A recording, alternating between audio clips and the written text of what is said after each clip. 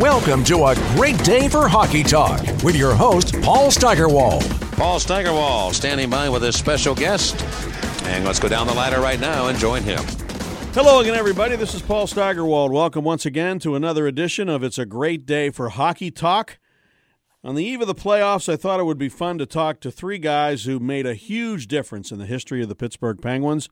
When I say history, I mean history, because these guys were with the Penguins for much of their careers. They did move on and play for other teams, but really they bled black and gold, and they still do.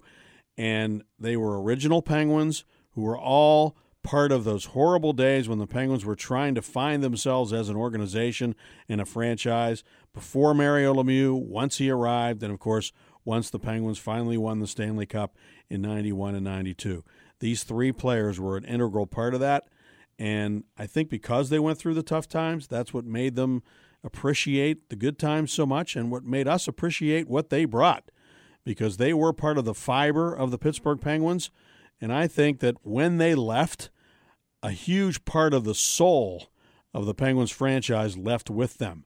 And I honestly believe that one of the reasons why the Penguins did not win a third straight cup is because all three of these guys were not still in the fold when the Penguins played in 92-93 and then beyond.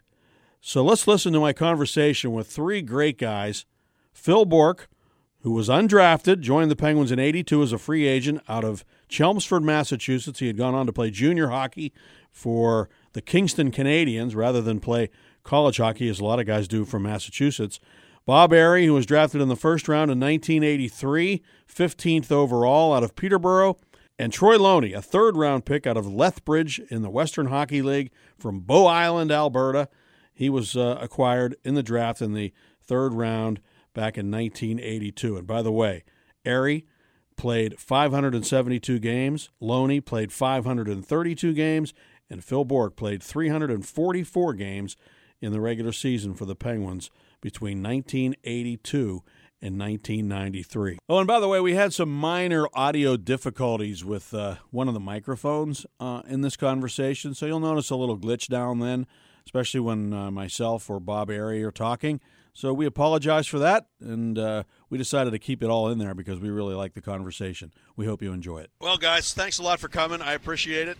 It's great to see you three together. When I think of you as being the heart and soul of the Penguins for many years in the 80s when you waited until those great moments of 1991 to finally win the Stanley Cup. But I wanted to start with just maybe your memories of the build-up to that, what it was like for you guys to be in the Penguins organization in those years in the 80s when things weren't going so well. I'll start with you, Bourque, because you spent more time, I think, playing minor league hockey than these two guys did, and you really paid your dues.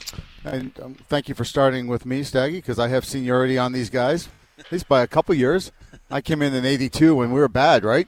And it didn't get a whole lot better for many years. I think the common denominator with the three of us is not only being a part of those Stanley Cups, but we were cutting our teeth down in Baltimore where we were having a whole bunch of fun.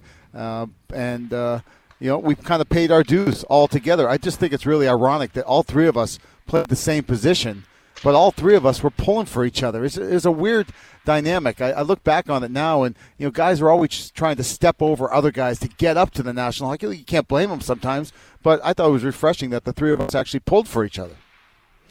And you really did play all left wing in Baltimore too? Yeah, except for Bourque, he started out mostly. Well, he tried defense for a while, and that didn't go so well. But we all came into the Penguins and became left wingers. And what I think was I thought was really neat about it is that we all had a little different version of what we were. I was obviously the goal scorer of the three of us. So I would say, Bobby was kind of at one end. I was at the other end, and Bourque kind of sat in the middle there. So we all had different things. I thought we complemented the team well and each other well. Yeah, I agree with that totally. It was it's amazing that we were able to endure that many years of up and down, that bus up and down. We knew Breezewood very well, going back and forth. I don't even know how that worked out. I think maybe management moved on. We had a lot of different coaches throughout, and somehow we just – maybe because they could put us down in the minors on a two-way contract. It was pretty easy for them to do, and, we mucked it up. I guess it shows that we had a little moxie. We had a little something inside us, and that's called character, I think, guys. And for us to endure those things, it made it all that more.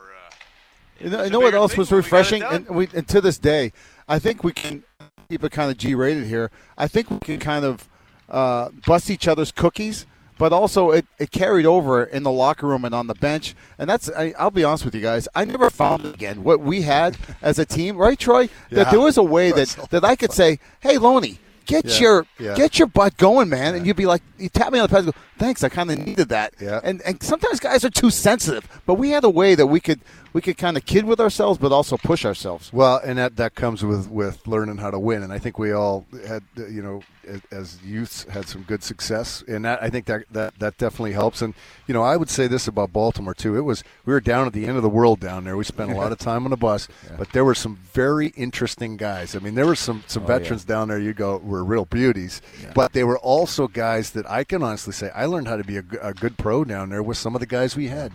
Gary Risling, definitely. Tough as nails character guy, but boy, he kind of learned how to do that. You got to have that in your minor leagues, otherwise guys are just trying to figure it out on their own.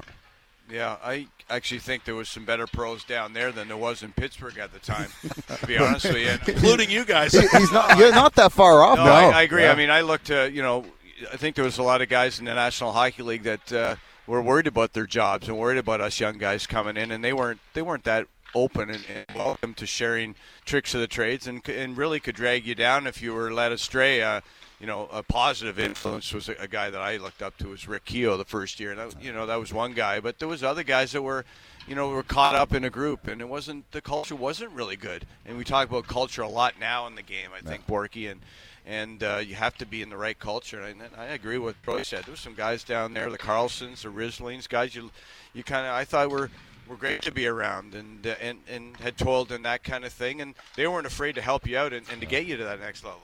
Yeah, and let me just say what you talk about culture, and I know Staggy wants to get the mic back, but we're not going to let him have the mic. The thing I found the biggest change for the Penguins in the years that we were all here was when, and people always look at me like I got 9 heads, when Tony Esposito came in and he said, "Hey, I want." Tony was Tony. We all know that. But I want you guys to be respected. I want the team to respect you. I want the organization to respect you. We're renovating the whole locker room. We're changing out everything. This is what we're going to do. We're going to treat you guys first class. That was not necessarily the culture prior to him coming there. And that started something with us, I thought. I think that, to your point, I read an article about Paul Coffey saying that he went to Youngstown. Yeah. With the ownership. Barlow. And he said, well, we got to change stuff. We got to put, we got to show championships. We got to start thinking about this. Better skate, sharpen the machine, a whole bunch of stuff, right? And that goes to your point, right? Yeah.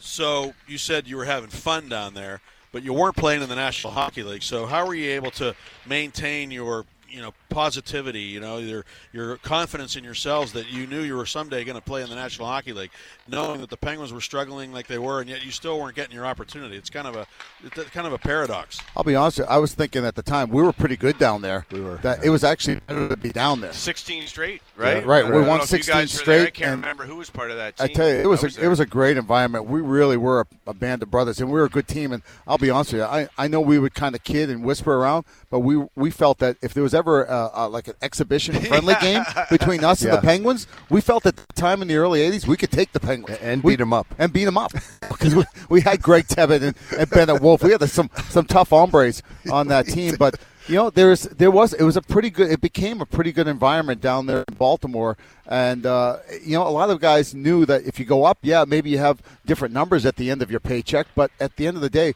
we were pretty happy down there, feeling like we're on the right path.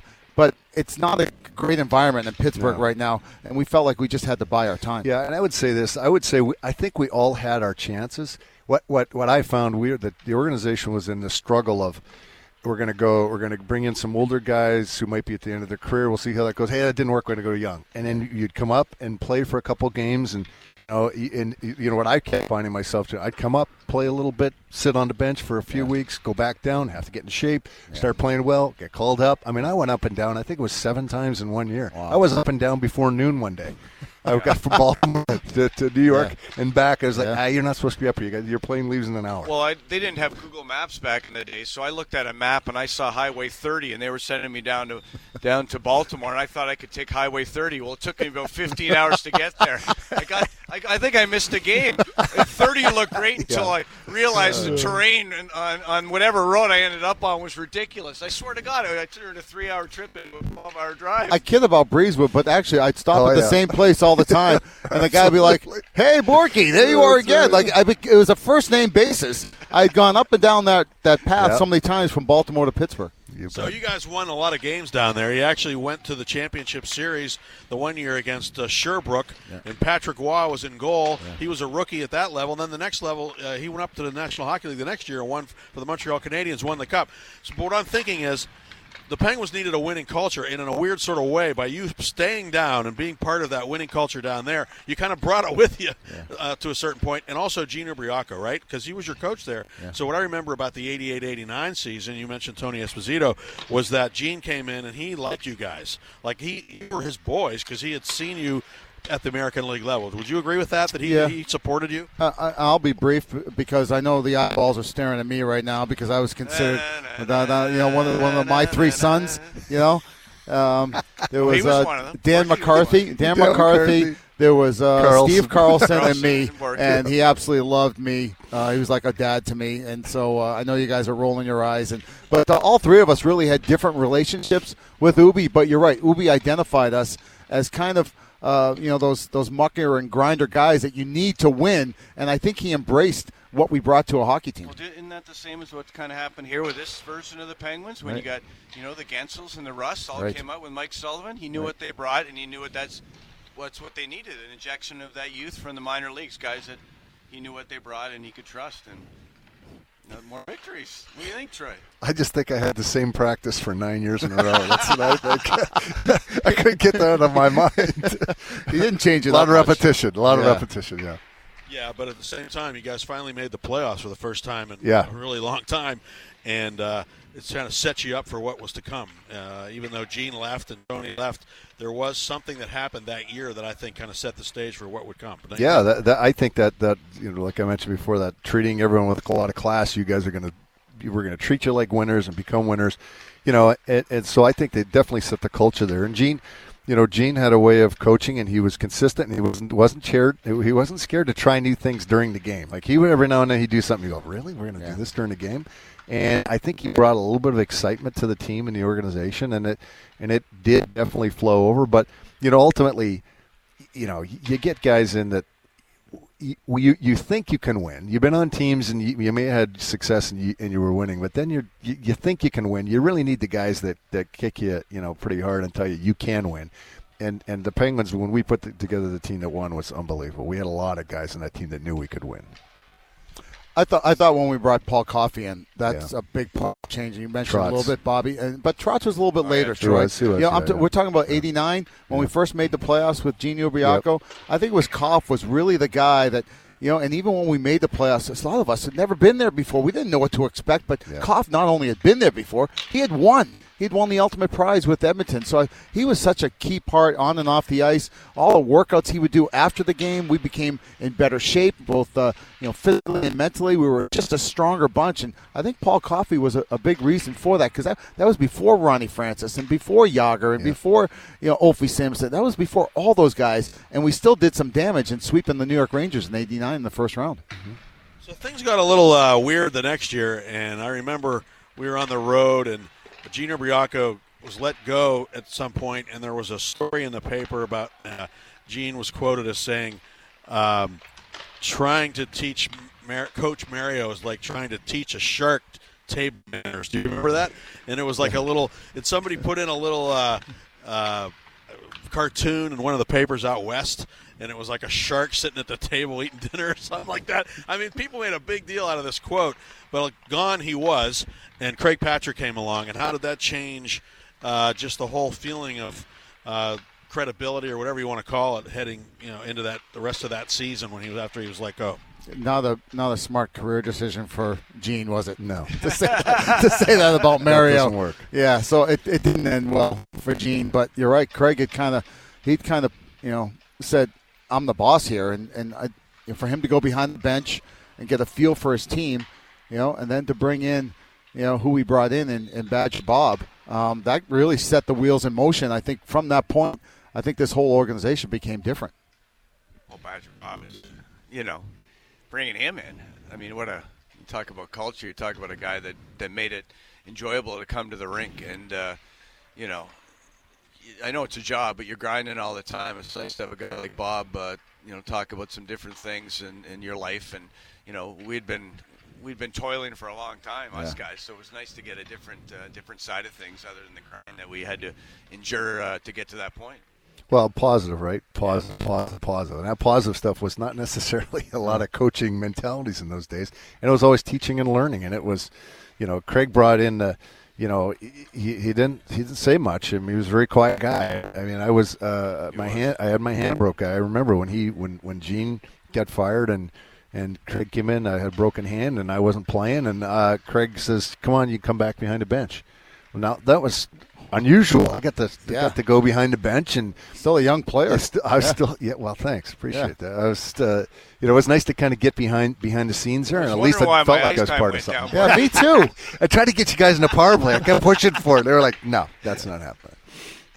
So you were all left wingers, and as I recall, Badger Bob Johnson came in. And he put in the left wing lock because he recognized that all three of you guys were good defensive players, and he thought that would be a good place to start. Am I right about that? That was a big part of it, we embraced that system too because, that was mostly in that Washington series where we wanted to, we had to change something up. We went into a bit of a 1-4, delay in the neutral zone, but also that left wing lock because we all understood it. We were fairly intelligent hockey players that understood there was times we were going to have to be the guy on the left wing lock. If the D's going to stand up, you got to go back and get the puck. You have to be the guy first back to pick up the puck, and so we were all willing to do that. We all had different skill sets, and I think Badger Bob identified that the one strength that we had is we embraced that position, and we were willing to do the little things. Well, we wanted to play defense, right, Troy? I mean, that was part of our game. I mean, we knew we had to. That's why we're in the National Hockey League. We weren't going to score 1 million goals, but we better keep them out, and we pay the price to do that, shot block, and do it whatever it took to play defense. Well, and that was the thing I liked about Bob so much is he made it very clear what your role was. It's like, hey, Loney, if we're down a couple goals, just be patient because when we get up, you're going to be out there, but probably not to go score a goal. Yeah. On the flip side. The guy I would have a tendency to take off the ice was Kevin Stevens late in the games, and oh my God, whoa, he just the big Boston accent, just barking. Yeah. The same things happens now. Kessel gets taken off the ice late in the game. It's rule definition, isn't it? But you're right, Troy. You knew you weren't going to play the power plays, but you knew when the game was on line, you were going to be out there, right? Yeah, it was, and he was true to it. A lot of coaches, you say, and then there's some personalities getting away, but Bob was very true to what he gave you a role and said, "This is it. This is what you're good at. Be ready for it." Yeah. I want to try something here, Bourque. If you could just talk about Troy, what you saw in Troy as a teammate. And the Penguins in digging here with Yager, Loney in front. A penalty coming up against the Canadians. Loney was knocked down. Jennings shoots a score. The Penguins deflect it in. Loney, it may have hit him, and the Penguins make it 3-0. LLB cow kick. Right in front. The shot from the left point by Jennings may have hit Loney and deflected in by Patrick Waugh. The Penguins scored on a delayed penalty call and lead the game 3-0. Once again, this line working hard. Trottier in the corner. Got it to Yager, who just pushed it back to the point. Jennings just fired as soon as it came to him. And it hit something on the way in, maybe a skate or something, and jumped past Patrick Waugh to make it 3-0. Loney was parked in front. And I don't think Waugh really saw that puck either on that shot from Jennings. 24, Troy Loney. And it is the big left winger of the Penguins who gets credit for the goal.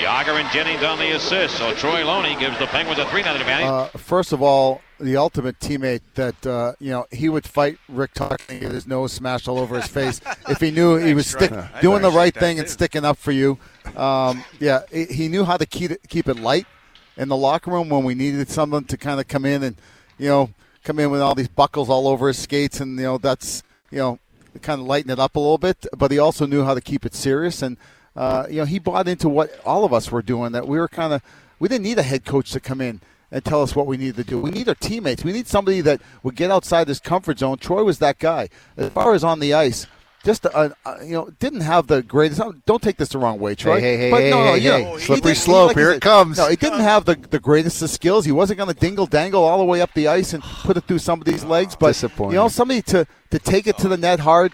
Didn't score a lot, but a lot of times his goals were big goals. They were big goals. They're timely goals, and you need guys like that understand their role. And to me, not only a great friend, a great teammate, but really a guy that you wanted to go to war with. You wanted to go to the trenches with because you knew he either had your back or was going to make the little play to be a difference maker in the game. Well, Troy's as tough as they come, and I remember him kicking a goal in. I don't even know. Did you even touch that? Doesn't matter, Bob. My name's on that sheet. That was a Stanley Cup. Yeah. That's allegedly didn't touch it. I remember him taking a high sticking penalty in the Minnesota series that we had to kill off. These are all positive things. But we wanted to kill it off for Troy because Absolutely. he would have done the same thing for us, and he was a big game player. I think of Troy. I think of smarts. When I still think of it now, I still think of him that way. The way he carries himself, the way he carried himself with our team, a leader, just a very astute guy to know what to say at the right time and to know how to act at the right time. Just a hockey player. Know when to fight. Know when to block a shot. All those things that you can't, I don't know how you quantify it or how you teach that. It's something that he just had inside him. Troy, Bourque, what did Bourque bring to the table? Yager of the Penguins now streaking through to the right wing, going to Kevin Stevens of Pittsburgh. Goes the left side of Lemieux. Will he shoot it? No, he goes to Bourque. His shot. Hey! Shoots and scores! Bill Bourque ties it at 4. Oh, scratch my back with a hacksaw. Bill Bourque.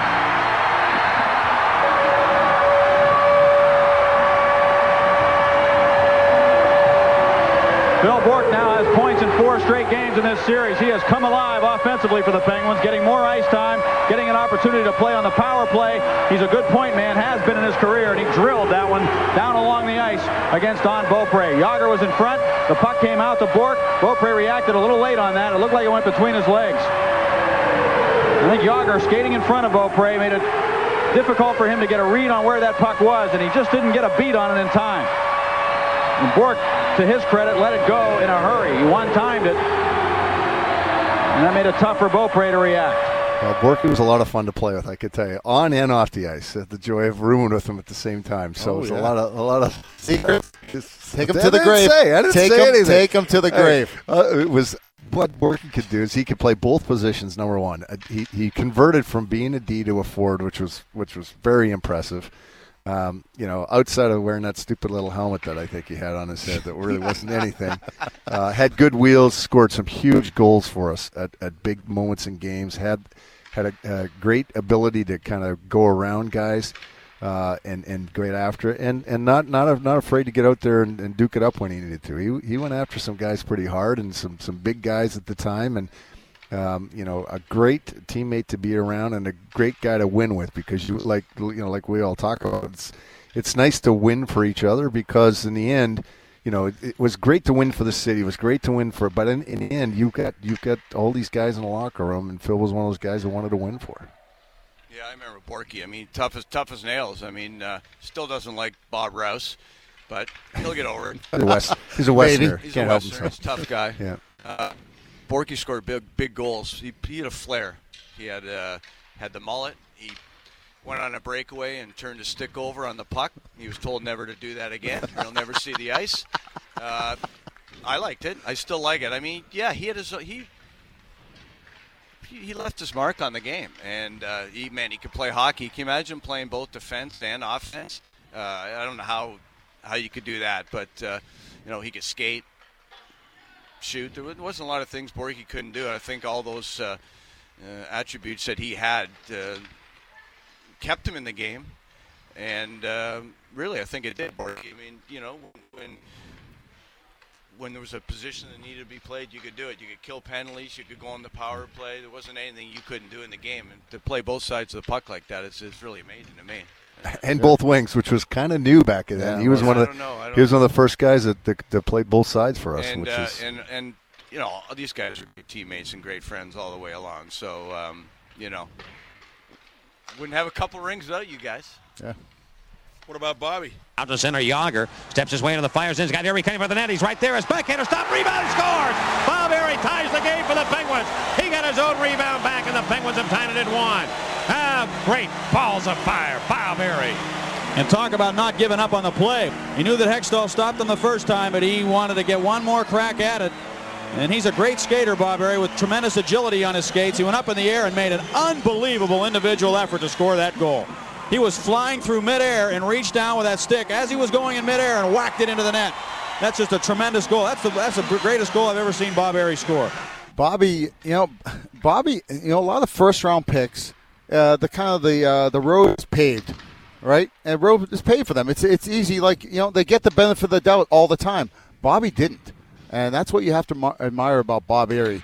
He came from the Peterborough Petes where, he was carrying T.V. Eisenman's, luggage around on the road for him and doing everything he could. But you know what? It got him to be a first-round pick. But also, you got to be smart to play with a guy like Steve Eisenman and a guy like Mario and have success. And not only, the forecheck, backcheck, paycheck, he did it all, right? First guy into forecheck, first guy back to backcheck, but also go hard to the net for those tap-in goals that he got all the time from Mario. No, I'm kidding a little bit, but, Bobby was another one of those guys that, man, thank God you were on our team, because if you were on the other team, I'd want to rip your head off, man, because you were a jerk on the ice. But thank God you were, I know you consider that a compliment. I know you do. And, you're a guy that didn't matter if the guy was 6'5", 240 pounds. If it meant doing the right thing to help your team win, you wouldn't do it just some of the time. You did it all the time.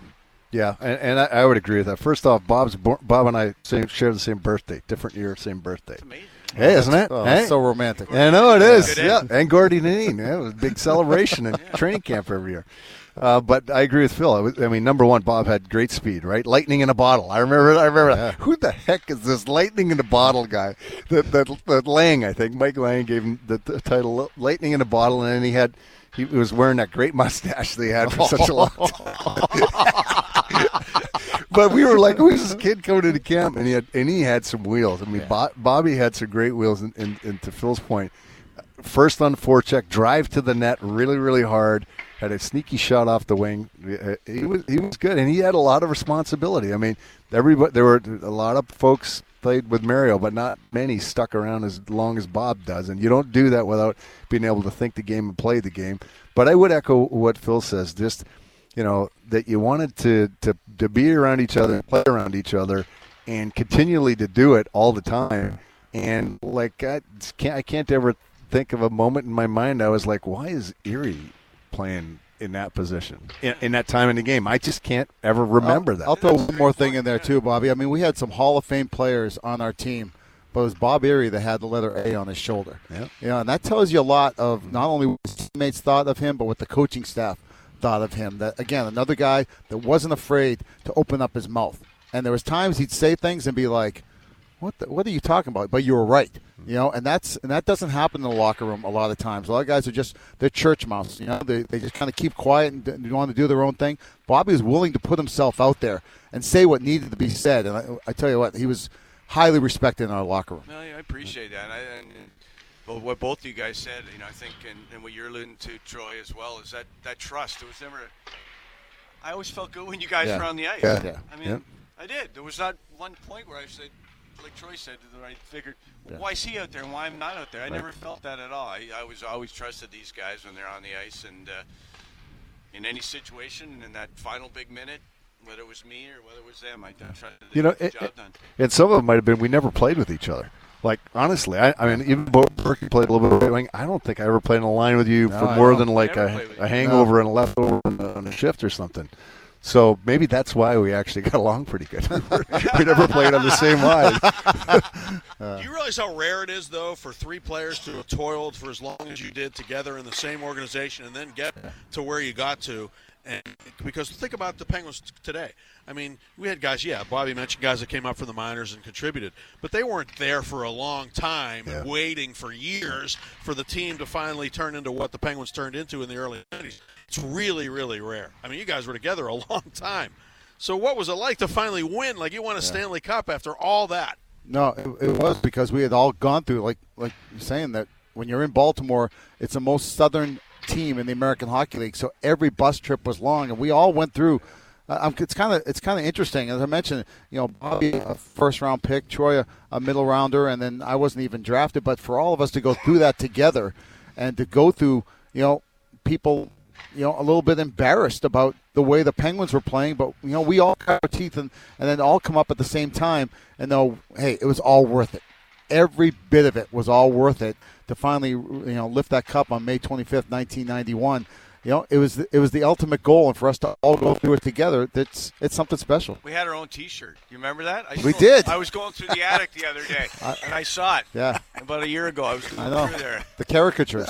Caricatures. I know. It was unbelievable. Yeah, I still look like Rocky off The Mask. In that one, but, What do you mean you had? What do you mean? Somebody made a T-shirt. Yeah, there was. Yeah. I thought there was a bunch of us on it, but the three of us were on it. The three of us. Yeah. Oh, was it just just the three of us. No, and I got to find a copy of that. No, it is interesting though, and I'm certainly not tooting our horn here at all, but it is interesting that when we started to leave and go to other teams, that they didn't win another cup here. That they had some great teams. They had a great team in '93, but we weren't here. Troy, were you not here? Well, I was here, Phil. But yeah, and I know why they got rid of you guys. I'm just surprised they let me go for different reasons. And we continue to talk about, even with this 2019 team, that they need guys like Troy Loney, they need guys like Bob Errey. Like those guys are not only going to pay the price and do all the little things, but get you the big goal every now and again. And that's the equation to win a Stanley Cup, having guys like this. I agree, and I think you guys, if there's a Mount Rushmore of role players for the Penguins in their history of the organization, you three guys are on it. And people talk about you three all the time. And Troy made the joke the other day. He said people think we're all on the same line. Yeah. Like people still think that you guys were a line. They were a great fourth line. No, it's like that's not possible. Yeah. Right. I would say this too. It was great to be part of some because I'm sure these guys would say the same thing. There were times I was, I called my agent and go, "You got to get me out of here. I've been up and down 4 times in a year. I'm getting, and to be able to stick around the whole thing and see it start to come. Obviously when Mario came and felt that momentum going, and to see what this organization is now and what it means to the city from where we started when we came here, what a huge difference. And it has been really cool to be part of that. You're all still living in the Burgh. It's amazing, right? It is amazing. All it's still a great living city. in the Burgh. Great city. Yeah, they appreciate their athletes, and we appreciate the city. So it's like a small town. Really, a small town feel here in a big city. Yeah, not only opportunities to work, obviously, but I think we all feel the appreciation. What are we talking? 27 years later, we still get the appreciation of just the little things that we did to help bring the first championship here. And before you go, Badger Bob talked about how you'll appreciate it more 30 years from now. Remember he used to say that? You guys will appreciate it more 30 years from now than they do now. Was that right? I think it's right. Yeah, I mean, I hear Crosby came out the other day saying he's starting to appreciate the playoffs now. It's meaning more now. So when you have a chance to reflect, of course it means more. Well, it's just you just the memories flood back pretty hard, right? I mean, you can look back and say how to what we were talking about today, how hard it was to get there, and then to see what you did. It's easier to look back on it and recognize that because when you're in it. And it's just, for me, I was in it, and it's the next shift, and it's the next game, it's the next this. And, it was a lot of fun. But when you look back at it, and, like I go back to the Penguins put together that 2-hour documentary. When every fan should watch that just so they really understand it. It wasn't this all the time. And a lot of different folks paid a lot of big prices to get it there. We all played with hundreds and hundreds of players on different teams, and, literally, right? And right, and could have been in one season. Oh, man. And none of us ever won a championship, right? No. After '92, we kept looking for it, and even in this walk of life, with Troy, with what he's doing in the business world, and what Bobby and I are doing in broadcasting, we found some kind of happiness. But I'll be honest with you, what we had in the early 90s, that kind of family environment, I never found it again. And that's why when I see these guys, it's kind of like 27 years ago, man, because it was the happiest moment of my life. I know that. Yeah. We look forward to having Troy here to bust us, right? Yeah, why not? Why wouldn't you guys look to that? It wouldn't have been the same without it. How come you didn't have an IROC Camaro? I couldn't afford it. These are the guys making all the money. I bought a Standard. I couldn't even drive it out of the lot. Probably because AFCA wouldn't let him buy that one. That might have been it. That's exactly right. He was already married. That's right. Already married. Hey, guys, thanks a lot for your time. I really appreciate it. And thanks for everything you've done for the Penguins. All right. Thanks, Staggy. Appreciate it. Shaped by the energy and opportunity of downtown Pittsburgh, the Point Park University experience is unlike any other. It's a more active, more engaged, more professional education, ideally located. That's the point. Point Park University. Learn more at pointpark.edu.